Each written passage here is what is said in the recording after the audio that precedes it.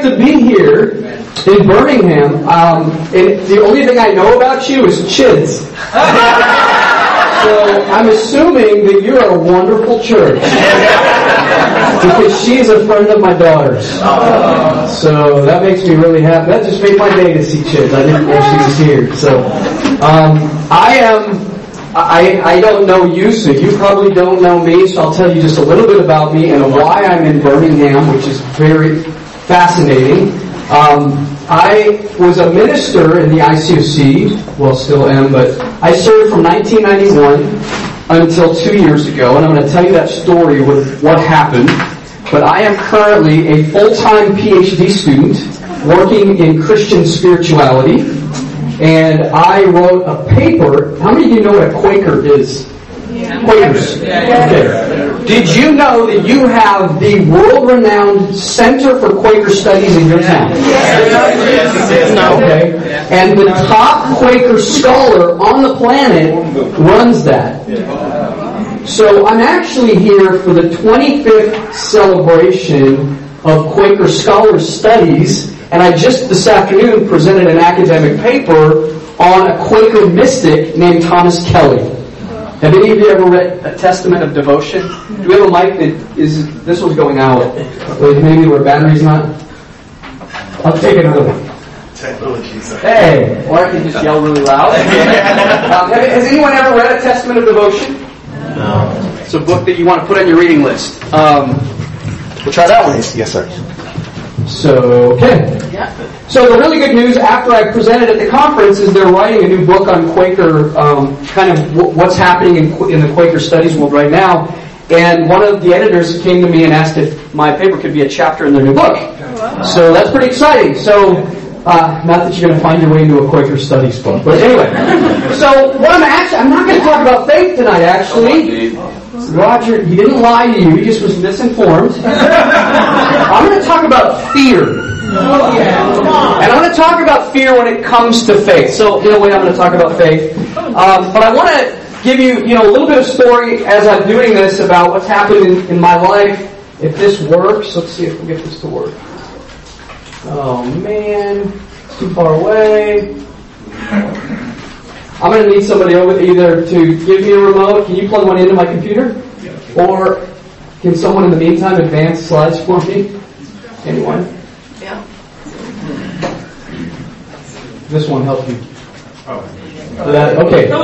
So that's a picture of my wife and I the night before we got married in March 21st, 1992. We were interns in the church in Minneapolis, Minnesota. That's where I was converted. I was a student studying civil engineering. And we got married after we'd been interns. You know how it is in smaller churches. You kind of find each other in this church, and it's pretty awesome. So we've been married now for, 27 years? We worked together for our whole life in ministry. We were in Minneapolis, then we got asked to move to Chicago. We spent 15 years in Chicago, and then we had, which I'll tell you about as well, a spirit-moving experience that took us to Africa. So we spent 4 years in Africa. Wow. And then we went back to the United States because my oldest daughter, Hannah, graduated from high school, and so we had to go back for university, and so we landed in San Antonio. So now I live in San Antonio.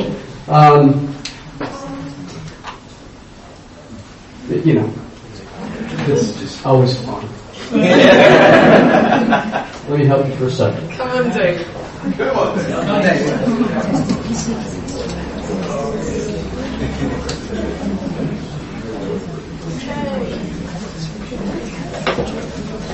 Hey, it works. Okay. So our dream when we got married was that we always wanted to have a daughter of our own, or we didn't actually say a daughter. We wanted to have a child of our own, and then we wanted to adopt a little girl from India, and we specifically did want a little girl from India. And so these are my girls a long time ago. So Hannah, on the right, we had Hannah biologically, and then we started the process of adoption. Maddie, on the left, was born in 1997 in New Delhi, India. And so we got her in 1998. So she's now 21. Hannah's now 23. This is a picture of Hannah's wedding 2 years ago. So they actually just celebrated their 2-year anniversary, and so we now have a son-in-law who's Mexican. He's on the border of Texas and Mexico. It's been a wonderful addition to the family. So Hannah and Tacho now serve in the full-time ministry there in San Antonio in the campus ministry, and Madeline just finished university, and so we're waiting to figure out what's going to happen next with her. So that's our family. So here's what we're going to do tonight. If you're a note taker, this is the one thing you want to make sure you write down. I want to talk to you tonight about a tension that exists in our Christian spirituality, and that is this tension of God saying to you, I love you, now do something about it. And that tension is one of the most difficult things that we live and that we experience in our Christianity. So if you were to hear these two messages, one, being secure in God saying I love you, that challenge of being secure in that message is a really important part of our Christianity, right? But then the other part is equally important. Do something with that love. Go and love others. Because our Christian faith really can only be expressed when we do something with it, or that is really God's intent, right? So that tension is what we're going to talk a little bit about. And in those messages, how does fear come to play? And then we're going to talk about there's 2 ways that we are sent by the Spirit to act on that love. One is voluntary, meaning you have a choice because you hear the Spirit moving you. You can choose to say yes or no. But we often also have involuntary calls of the Spirit. And if anyone has ever been really sick or had something happen to them that they weren't counting on, or struggled with mental illness, or have had any struggles like that, you know what I'm talking about involuntary calls. We're going to talk a little bit about that. So that's the framework we're going to work from tonight. God's 2 messages that we have to hold in tension as Christians. The voluntary call of the Spirit, the involuntary call, and how we deal with fear in all of that. Okay? That make sense? Yeah. Okay, so let's talk about this first message. I love you. You're in stereo now. This is awesome. This one. Give it a try. Okay. It's the third one. I mean, that's You're in the whole building. You're in the toilets. You're everywhere. I'm in the toilets. Now, I gotta say, after 27 years of preaching, it's the first time I've been told I'm in the toilets. Okay, I love you too. So let's think about this message, I love you. From the very beginning of the Bible narrative, in the Garden of Eden, God walked with us.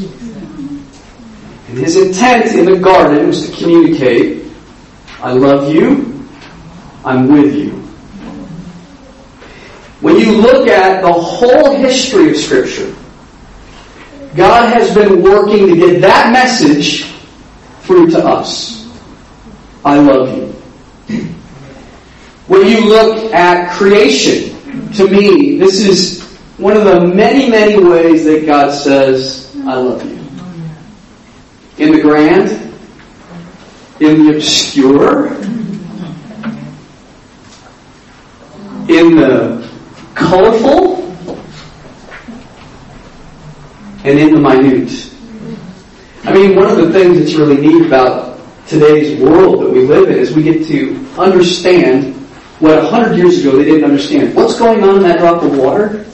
There's a whole universe in there. That's just the way God communicates, right? One of my favorite ways that God communicates His presence is this idea of Shekinah. Have you ever heard of Shekinah? So Shekinah is a Hebrew word which means presence. It's God's presence with His people. God's dwelling presence.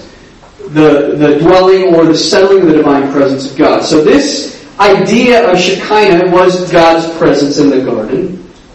When Moses sees the burning bush, what does he see? God's presence. Shekinah.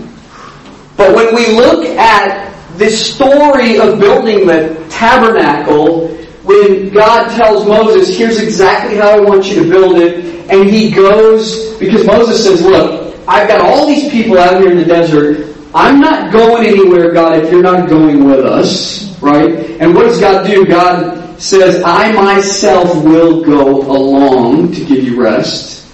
And Moses replies, if you're not going, don't make us leave. So God makes a physical manifestation of His presence in the tabernacle. And He has Moses build this tabernacle. And when the blessing upon the tabernacle is given, the cloud covers the tent of meeting, the glory of the Lord fills the tabernacle, and it says Moses could not enter the tent of meeting because the cloud settled on it. And this presence, God's divine Shekinah, filled the tabernacle. And what's amazing about this idea is that when God had the camp set up with all 12 tribes surrounding the tabernacle, no matter where you were in camp, whether you were a Danite, a Levite, or from the tribe of Issachar, you could look and see the presence of God. Why? Because God was telling us, I love you and I'm with you. So then, of course, the tabernacle travels. We go into, the promised land, and David sets it on his heart to build a permanent place for the Lord because he wants to make sure that God's not going anywhere, right? You can't have God in a tent. He could leave. So we need God in a temple. And if you know the Old Testament, and I'll just briefly show this, when they dedicated the first temple, the same thing happens as the priest devotes the temple. It says the cloud filled the house of the Lord, so the priest could no longer minister because of the presence, the Shekinah. God saying, I'm with you and I love you. Okay? So the power of when the book of John, gets written and Jesus comes to be here amongst us. What's so powerful about this idea of the divine coming, the incarnation, you know what that means? The incarnate means in flesh. The enfleshment of God. This divine presence becomes like us in flesh to be here with us. Why? Because He wanted to tell us, I love you. And this passage in John 1 is so amazing. When it says the Word became flesh, that's the incarnation, and made His, you see the connection, the dwelling? In the Greek, what that actually can be translated into is He tabernacled amongst us. So to understand God's presence in the tabernacle, God's presence in the Holy of Holies, God's presence in Jesus Christ, He came and He tabernacled amongst us, saying, I love you. This is one of my favorite expressions that's captured in Matthew's Gospel. Come to me, all of you who labor and are burdened. Have you ever been there? Yeah. And I will give you rest. Isn't it amazing how we often mix up the mission of the church and the message of Jesus? The message of Jesus is, come and I will give you rest. Now, I'm not taking away from the mission. We're going to get to that.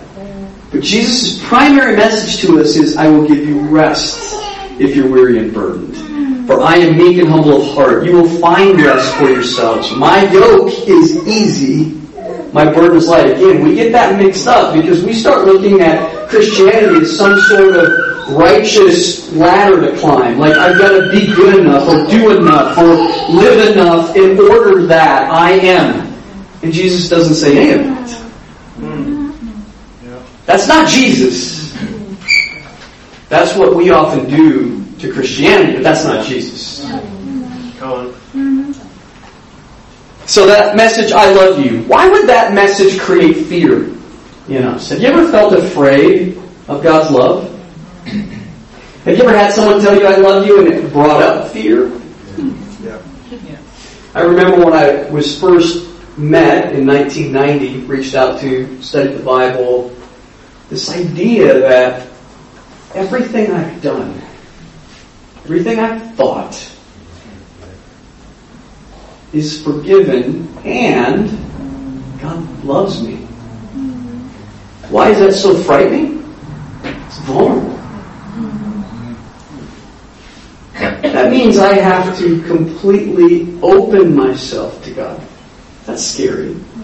And I remember even with the disciples, early on, I was 20 years old when I was converted, but I remember early on when, then I blow it 6 months later, or 2 days later, or then 2 days after the blowing of the month, 6 months later. I mean, when you start learning to confess sin, I'm confessing the same sin I confessed last week, and I'm still confessing the same sin 25 years later. And have you ever had that, but am I still loved?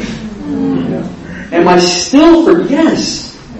I love you. That's the message. None of that changes based on your piety. So it takes us a while to get that down, and there's a lot of fear that comes with that. So let's say we hold that in one hand, that tension of accepting God's love and dealing with our own fear. The second message is also important, which is love. Now, in a lot of the major passages of Scripture, these messages go hand in hand. Consider the great commandments, right? Love the Lord your God with all your heart, soul, strength, and mind, and love your neighbor as yourself.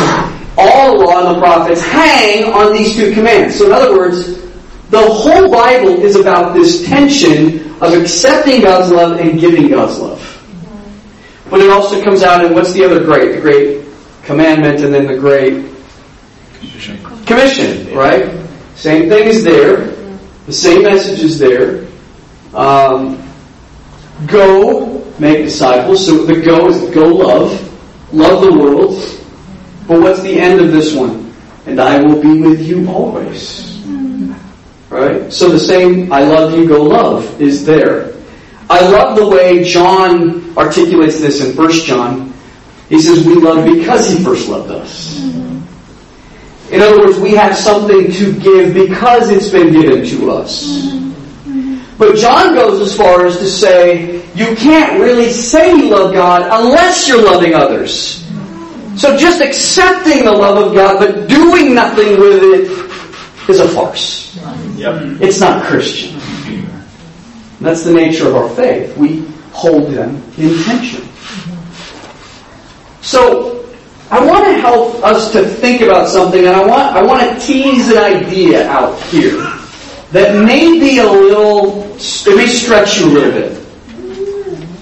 What does it mean for us to bring the kingdom of God to earth, to this planet, to this world? What does that mean?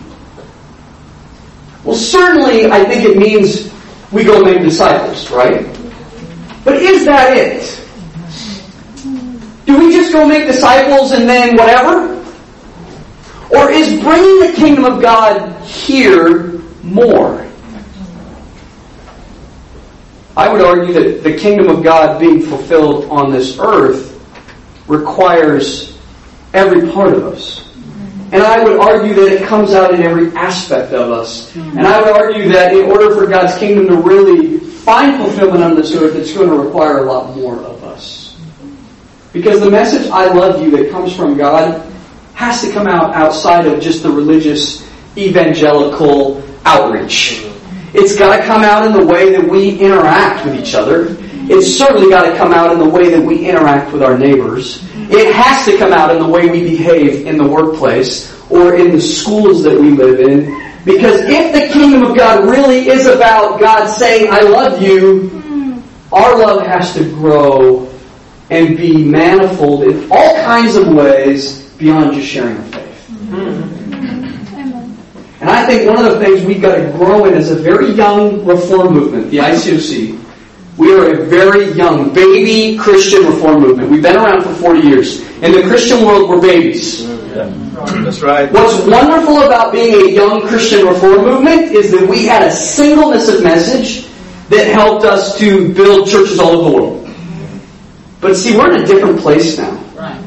If we don't grow up, we will not continue to thrive. And the message, go make disciples, will always be one of the messages. But we've got to mature. And the kingdom of God being fulfilled through us has to mean more. Come on.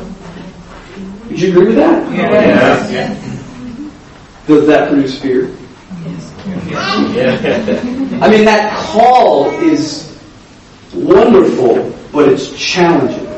And when the Spirit calls you, And this is, I think, another aspect of us growing up. That the Spirit doesn't just speak to us only through our church leaders. The Spirit speaks to every one of us individually in our own relationship with God. And sometimes that Spirit calls us to do things that aren't on the hearts of other people. It calls us to do things that are different than those around us. And I'll get to that in a little bit. So that call can be voluntary, as I'll explain, or involuntary. So how does the Spirit call? Let's talk a little bit about that. This is an open question. How does the Spirit speak to us? And let me just take one off the table that we all agree on, I think. God's Spirit speaks through our leaders. Yep. Amen? Amen. Okay, I just want to make sure we all agree on that one. I mean, that's an important one because it's true. God's Spirit speaks through our leaders. But how else does God's Spirit speak to you as an individual? Let me do just for hands so we can hear each other. Yes? Through our quiet times, our prayer times. So through our personal intimacy with God, through Scripture, through prayer. Now there's a lot we could spend an hour talking just about that. We don't have time, but you're right. Okay? Okay, circumstances. Sometimes God speaks to us through things we experience, whether planned or unplanned. Which we'll get to the involuntary part in a minute. How else does God's Spirit speak? Open doors, closed doors. Love that one. God opens doors and He closes doors. We're going to talk about that one in a little bit.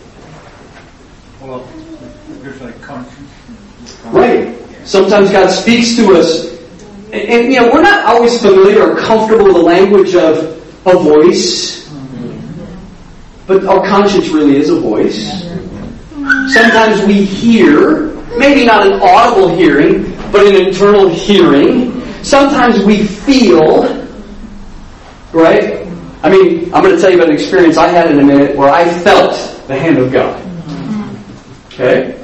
How else does the Spirit speak? Naomi? Through friends. Through friends? Absolutely. Through each other. I mean, whether that be a Bible talk leader or an evangelist or a neighbor or a baby Christian or a spouse or a child. God speaks through people. Okay? So, the Spirit calls us in many different ways. So, voluntarily, I want to tell you about October 2009 and what happened that sent me on an interesting path to Africa. My wife and I had been in the ministry for 15 years in Chicago. I just finished my master's degree in Bible and ministry. We had devoted our ministry work to families. We had started in 1999 working with teenagers in Chicago. We were appointed evangelists and we led a region for a while, but then the church leader asked if Beth and I would work with teenagers. And I thought he was crazy. Teenagers scared me out of my mind. My kids were 2 and 4 years old. I was old enough to not be cool anymore, but young enough to not have raised teenagers, so it was kind of frightening working with teens. But we found a passion working with teenagers, and we ended up devoting our whole ministry life to what became youth and family ministry. So in 2009, I finished my master's degree. We just hosted an international conference in Chicago on youth and family ministry. And we went to a leadership conference in Denver of all of our leaders from around the world. And on the first day of the conference, I got asked if I would start chairing our International Committee on Youth and Family Ministry. And I said, great. So the first thing I did is I set up appointments with church leaders from around our fellowship around the world. From South Africa to India, all over. And I got with Justin and Irene Renton on Thursday morning, and they lead the church in, does anyone know? Yes, South Africa. Johannesburg, South Africa, right? So we had a wonderful time, we connected quickly, but we asked the question, how are things going with your families in the church? And Justin said, well, actually, not well. This is 2009, so this is 6 years after our whatever you decide to call it. He said, we have in the church, we have 150 teenagers. We have only 4 of them that want anything to do with their parents' faith, that want to be disciples. It's been this way since 2003. It's really, we're desperate. We're in rough shape. And so, that was a heartbreaking appointment. So we continued meeting with the church leaders from, India and other places. Well, Sunday morning comes around. We're sitting in church. There's 3,000 disciples there. And I'm in the middle of the auditorium, and everybody's seated, and it's communion. And you know how we take communion, right? We're silent during the time of reflection, and there was something really wrong. And my wife, it was so evident, I didn't realize this, but my wife's like, what is wrong with you? And I just started praying. God, I can't stop thinking about Johannesburg. What are you telling me? I don't understand this, but I felt that weight, right? And so I prayed, God, if you're telling me that you want me to move to South Africa, I need you to make it abundantly clear. And I'm going to stand up, I'm going to walk outside and open the door, and if I bump into Justin Renton outside, I'm going to ask him what he thinks about the idea. So I get up and I walk out. My wife's looking at me strange, and I open the door and it bumps into Justin Renton on the other side. And I said, Justin, so he's with Irene, and Irene said, I'll just step inside. I said, this may sound crazy. Maybe I had a bad breakfast. I don't know, but I just can't stop thinking about your situation. I feel like God is pushing on me to ask you whether we should come and help you in South Africa. And he looked at me stunned, and he said, you're not going to believe this. When my wife and I got on the airplane in Johannesburg, we held hands and prayed out loud that God would put a burden so strongly on someone's heart to help the families in South Africa that they would come and ask us if they could move to help us in Johannesburg. And we were staring at each other like, what do we do with this? So he goes and he taps on his wife's shoulder and he says, Irene, God just answered our prayer. And he explained. Irene starts dancing, jumping, screaming. The boxes are moving to Johannesburg. I'm like, I haven't talked to my wife.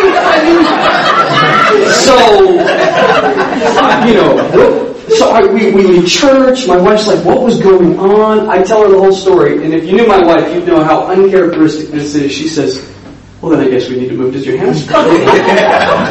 Okay. So through a series, I can't remember my slides. Okay, yeah. So do these kind of calls produce fear? I mean, you name it, right? My girls were 12 and 14 years old.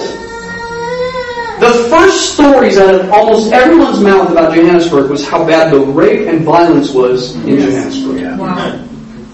Why would you move your daughters at 12 and 14 to Johannesburg, South Africa? Financially, we owned a house in Chicago during the markets crashing. We're not in a great financial place. My kids are in the middle of school. How are we going to do this? Our relationships, you know how we're all paired up with different ministries around the world? You know who Chicago's paired up with? The Ukraine. And when I went back and I told the church leaders, this is what I'm thinking about doing, they looked at me like, why don't you if you want to get out of here, go to Ukraine. We have no way of getting you to Africa. There's no missions money. There's no nothing. And so we figured out how much money it would cost to keep American insurance, to educate my kids in English, because the other options were Zulu and Afrikaans, and to leave my house with a renter. And I'm like looking at this number. I'm like, there's just no way.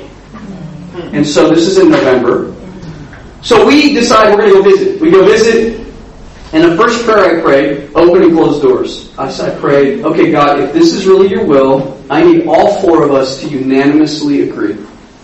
We're going to decide together as a family. If one of us doesn't want to go, we're not going. We get on a plane, we go there, and we visit. First thing they do is they take us to a lion. So these are my girls, 12 and 14, holding a tiger cub. And so, we have this amazing time, and we get on the airplane to come home, and I'm sitting there and I'm praying in my journal, and my daughter Hannah hands me a piece of paper. And there was a picture she had drawn of the continent of Africa, and there was a piece of a puzzle missing out of the continent, and off to the side, the piece of the puzzle was there, and it had our name, the Paktas, and underneath it said, the missing piece of Africa. So I'm like, okay, I guess Hannah's on board. So Maddie, I said, what about you? And she goes, yeah, let's go. Well, I didn't know at the time it was because of a boy, but that's another story. So we end up coming back, the elders said, we'll give you 6 weeks to make a decision. By December 31st, please tell us if you're staying or you're going. So we have this number, this financial number. I'm like, I have no idea how that's going to happen. But I told Michael Tolliver and a couple other people, and we told the church in Johannesburg, this is what it's going to take, and God's going to have to. So by December 31st, I got a phone call on December 31st from Mike Tolliver. He says, Dave, we've raised the exact money that you need to go. And we made the decision at the last moment to move to South Africa. We were on a plane in April, and we moved for 4 years. Sometimes God's call is clear, and God is pushing you, and you have a choice, right? And we had amazing experiences. I mean, I visited 11 African countries and got to see lemurs and really close-up encounters with all kinds of fun animals. My favorite experience was with a 7-month-old lion, tiger. If you can see his paw on my shoulders, you see his claws. He had no idea how powerful he was, but he was playful. And I'm standing there, my heart's beating 1,000 miles. But anyway, it was a lot of fun. So this is us when we moved back to San Antonio, or moved to San Antonio, Texas. And when I look back, it was the most extreme, painful. We shed the most tears. My daughter, my youngest, cried for almost 2 years. My wife cried for about 6 months. Life-changing. Never would do it any other way experience. Because that's how God works. When He moves, when He calls, He blesses. And He challenges you to your core. But He blesses. So what about involuntary?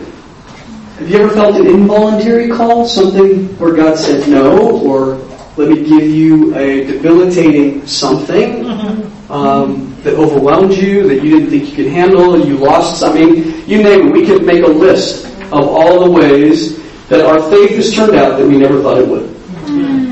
The involuntary call of the Spirit. God saying, this is the direction I want you to go. So, in 2016, I told Roger I had no idea his country of origin was the cause of my dismay. Where is Roger? Did he leave? Hiding. Still haven't figured out if I like you. I'll tell you, you'll find out why. No, it has nothing to do with Ghana. I do love you. I don't have to I do, but I like you too. I like you and I love you. There is a distinction, but I appreciate that. I do like you.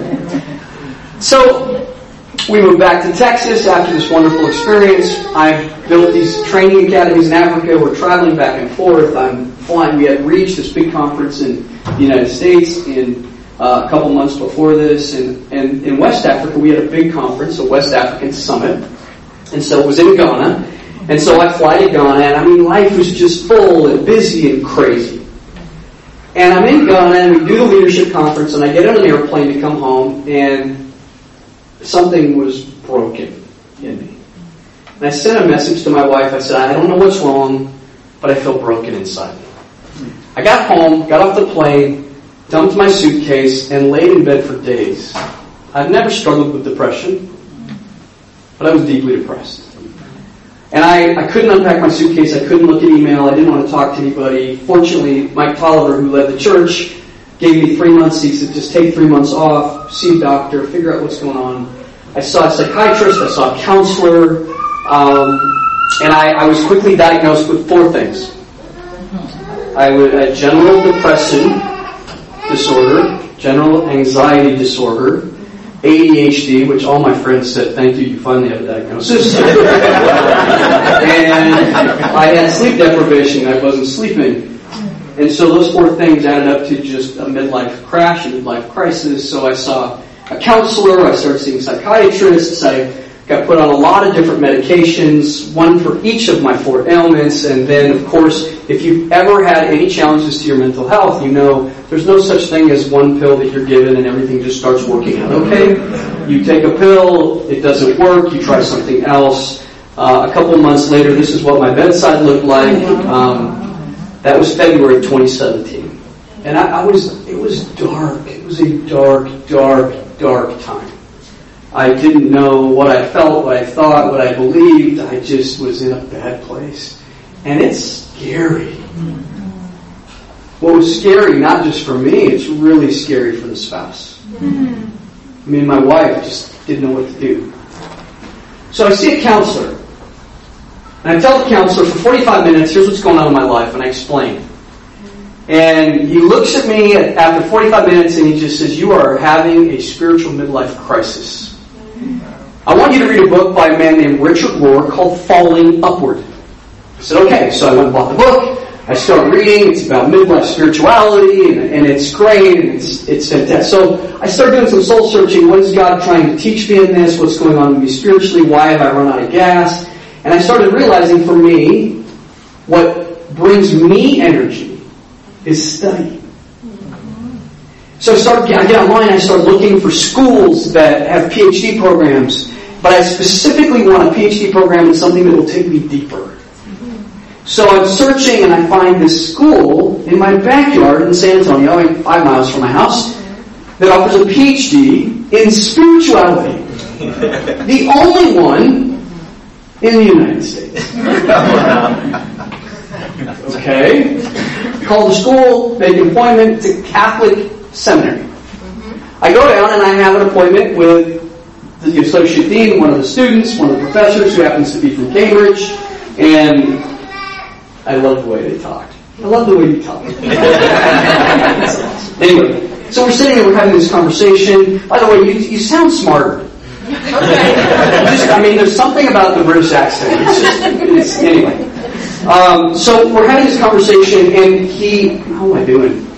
Keep going. Oh, we're good. 28. So we're having this conversation, and after this meeting, they tell me the PhD program is a 5 to 6 year full-time study program. I'm like, well, I have a job. I'm a minute. Well, no, you can't do that. You'd have to quit your job for 5 or 6 years to do this. So that was fun. I afterwards I pulled this professor aside and I said, look, I'm having kind of a personal sabbatical. If you were needing personal spiritual revival, what would you read? And he said, I'd read anything by Ron Rolheiser. I said, great, never heard of Ron Rolheiser. So I go and I order Ron Rolheiser books on Amazon. So now I'm reading Richard Rohr, Falling Upward, and I find this book that I start reading by Rolheiser called Sacred Fire. And I'm reading this book, I'm like, this is amazing. Who is this guy? I flip over the jacket and the back. He's the president of the School of Theology, which is the one I was just at in San Antonio, Texas. So I go down the next day and I knock on his door. And I said, let me tell you my story. He said, I got 10 minutes. So I tell him real quick what's going on. I said, your book brought me here. It's transforming me. He goes, I'm teaching a class on John of the Cross. Why don't you come and sit in? So the first night, have you ever heard of St. John of the Cross? No. He's a 16th century Carmelite monk who writes about the dark night of the soul. So the first night I sit in his class and he's telling us about the dark night of the soul. This is crazy. And at the end of the class he says, so I wrote a book called Sacred Fire about the dark night of the soul. I'm like, yep, that's the book I'm reading. And he said, my contemporary Richard Rohr also wrote a book about the same concept called Falling Upward. I'm like, this is crazy. I didn't know what to do. So I sit there for the whole term, and then he says, you need to sit in one of my PhD seminars, and I sit through that one. And at one of the classes, he had his PhD students each take turns presenting, and I asked if I could present. He said yes. And afterwards he said, I want you to come and study here full time. This is what you need to be doing. So same thing. Like, what do you do with that, right? How do I pay to survive? How do we take care of insurance? And through a series of more prayers, God opened all the doors and provided everything we needed. And we resigned from ministry so that I could be a full-time PhD student through an involuntary call. And it's really in those dark nights that I think God sometimes speaks the loudest. Well, my fears, almost the same. Financially, my support network. I was used to being in the ministry. I was used to hanging out with people all the time. So that completely changed. And so the question everybody asks me, so when you finish your PhD, what are you going to do? I have no idea. To this day, I have no idea. So you can pray about that one for me. Lots of fears with those involuntary calls. So how do we respond when God calls us through His Spirit in ways that maybe other people don't see, hear, think, feel? Have you ever had that happen? Yeah. You feel called to see the kingdom of God fulfilled in you, some way that's different. I mean, nobody stands up at the pulpit and says, some of you need to quit your jobs and go study for 6 years.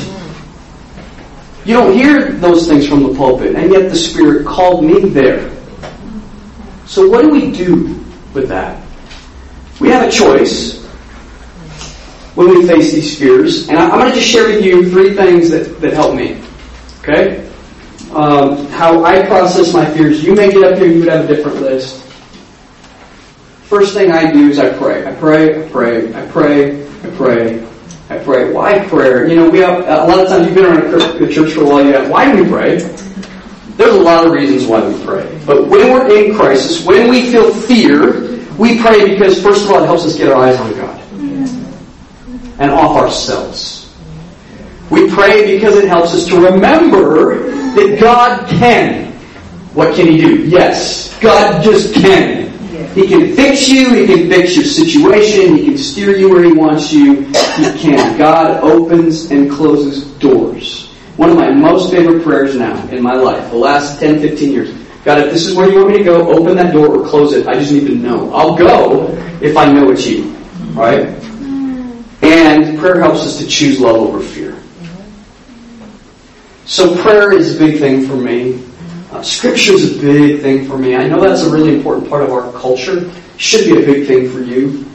Scripture is something we should be turning to not only on a daily basis just for that normal feeding, but in crisis, in need, to see God's character, to see and be reminded of His promises, His faithfulness, His, it's just amazing. But, you may not understand that last word, His didactic passages, His teaching passages. I mean, there's passages like Romans 4 that said, Abraham, in faith, faced the facts that his body was as good as dead. I mean, you just gotta go, oh man, that's awesome. He was called to do something that was physically impossible. But God is faithful beyond what we see. Scripture is really important in those fearful moments. And fellowship. We're so blessed to have what we have. And as I study all these Christian traditions, and I look at spirituality, and I study mysticism, and I'm speaking at this Quaker Scholars Conference. I mean, I walk into this Quaker Scholars Conference, and it's nice, but it's not this. And I'm not down on the Quakers. I'm saying we have something special. You don't know me. I don't know you, but you know what we have? This connection through an understanding of what Jesus Christ did for us on the cross, and a commitment to that resurrected life that makes us family. And I walk in the door and you treat me as if you've known me for 10 years. Well, not some of you. One of you told me I'm in the toilet. But we're family. That's right. And we've never met. Fellowship gives us perspective. It helps us because we have partners. We need partners in what we're doing. Of course, we get a lot of advice. Sometimes it doesn't agree. When we called people to move to Africa, I made columns. 50% said yes, 50% said no. That wasn't going to be the answer. So there's other methods, but we still need a lot of advice. And we need encouragement. Don't you need encouragement? Yes. I mean, one of the things I find myself doing more as I get older is when I walk in the door, I just look around the fellowship and find ways to tell people how awesome they are. Because we need to hear it. That's true. I need to hear how awesome I am. Not because I just need my ego stroked, because Satan's beating me down all the time. Because right now, I spend 12 hours a day in a basement reading. So when I come up for air and talk to people, I like to be encouraged. And I know you feel that way. Right? So how do we respond? We can say yes, we can say no when God's Spirit calls Him to the voluntary ones. Why do we say yes? Why not no? What's the consequence? Or how can fear hurt us if we just say no to God's Spirit? It limits us. It hurts us. I could have said no to Africa. I'm so glad I didn't. I could have said no to the call to go to school. I'm so glad I didn't.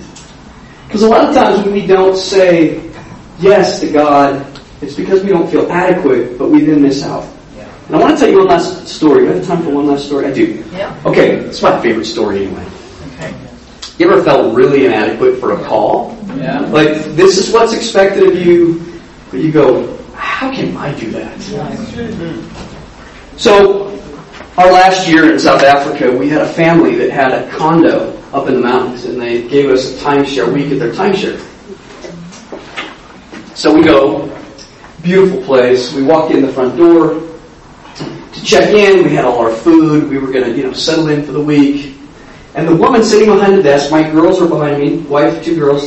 Woman at the front desk says, okay, here's your key, now let me give you some rules. We have a lot of baboons up here.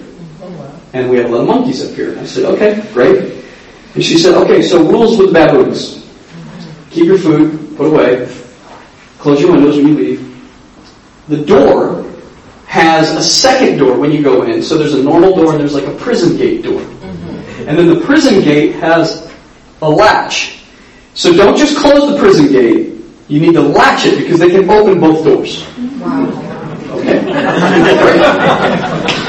She goes, and one more thing. Yes. Baboons aren't afraid of women. Okay. And they're also not afraid of men of smaller stature. Good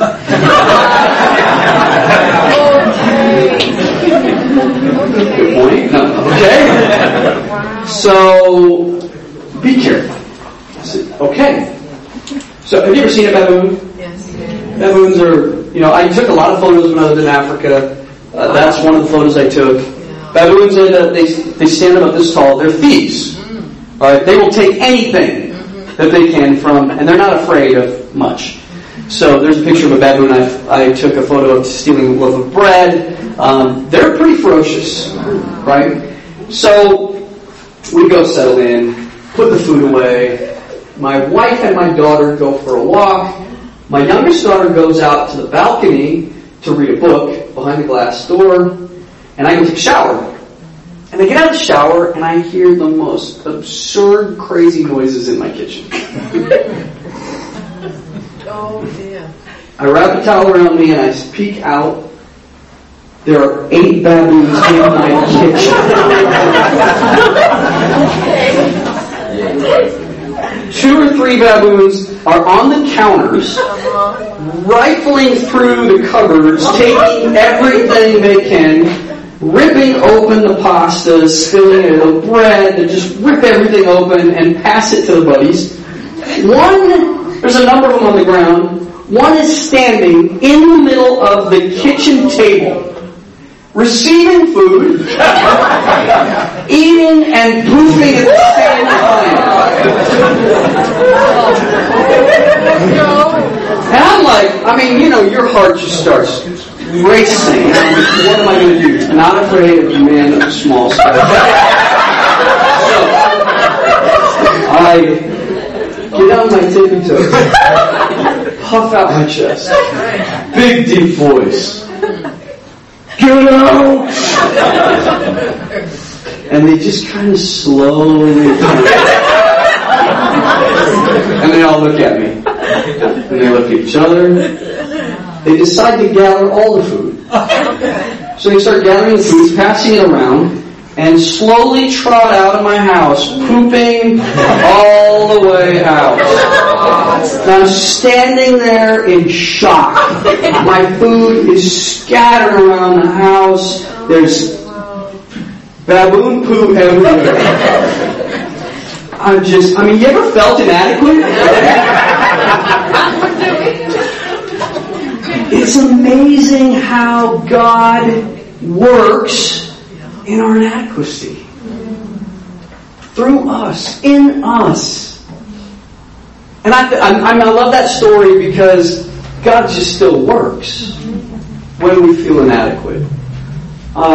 And I just, more than anything tonight, not knowing you personally, not knowing what's going on in your life, if there's anything I can encourage you, my brothers and sisters, in Birmingham and Leicester, is that in the midst of God's call, in the middle of all that you're doing to be a Christian, with all the fears that come up in your life, God will provide and see you through. Amen.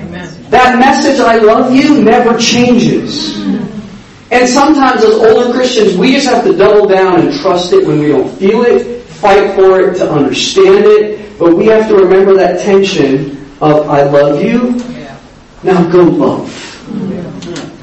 There's 2 books, if you're a reader, that I would encourage you to read. Have you ever read Practicing the Presence of God? Anyone?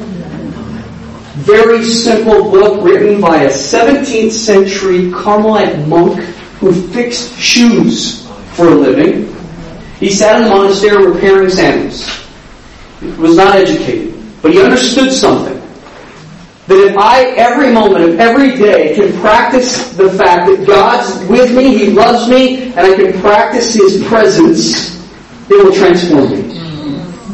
And in this book, he doesn't write the book, he writes letters to friends, encouraging them to just practice the presence of God and help it transform them. I mean, you can read this thing in an hour or 2. But if you practice what he teaches, it'll transform you. 300 years later, who I already talked to you about, Thomas Kelly, is called the Brother Lawrence of our day. He was a Quaker mystic who pursued a PhD in philosophy and then a second PhD in philosophy at Harvard. And he had a mental health crisis on the day of his defense, and they didn't give him his PhD. And he went into a depression.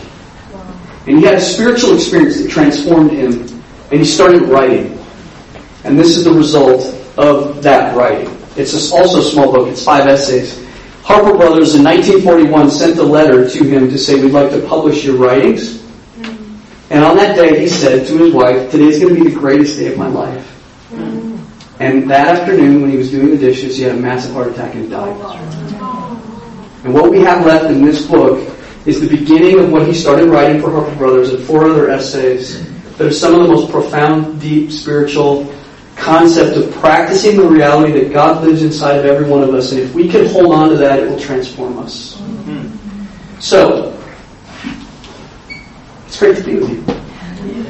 And thank you for your patience. And 3 microphones. And for those of you in the restrooms who also heard me, it's great to be with you too. And have a great night.